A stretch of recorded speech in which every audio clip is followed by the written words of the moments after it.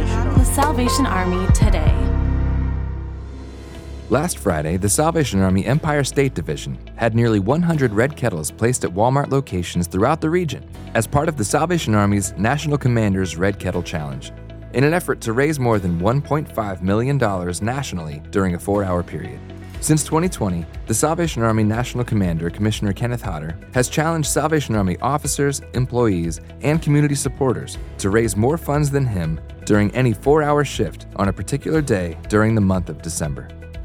This year's challenge took place on Friday, December 9th, with the goal of not only raising funds to support local Salvation Army programs and services, but as a fun and engaging opportunity to raise awareness for those in need.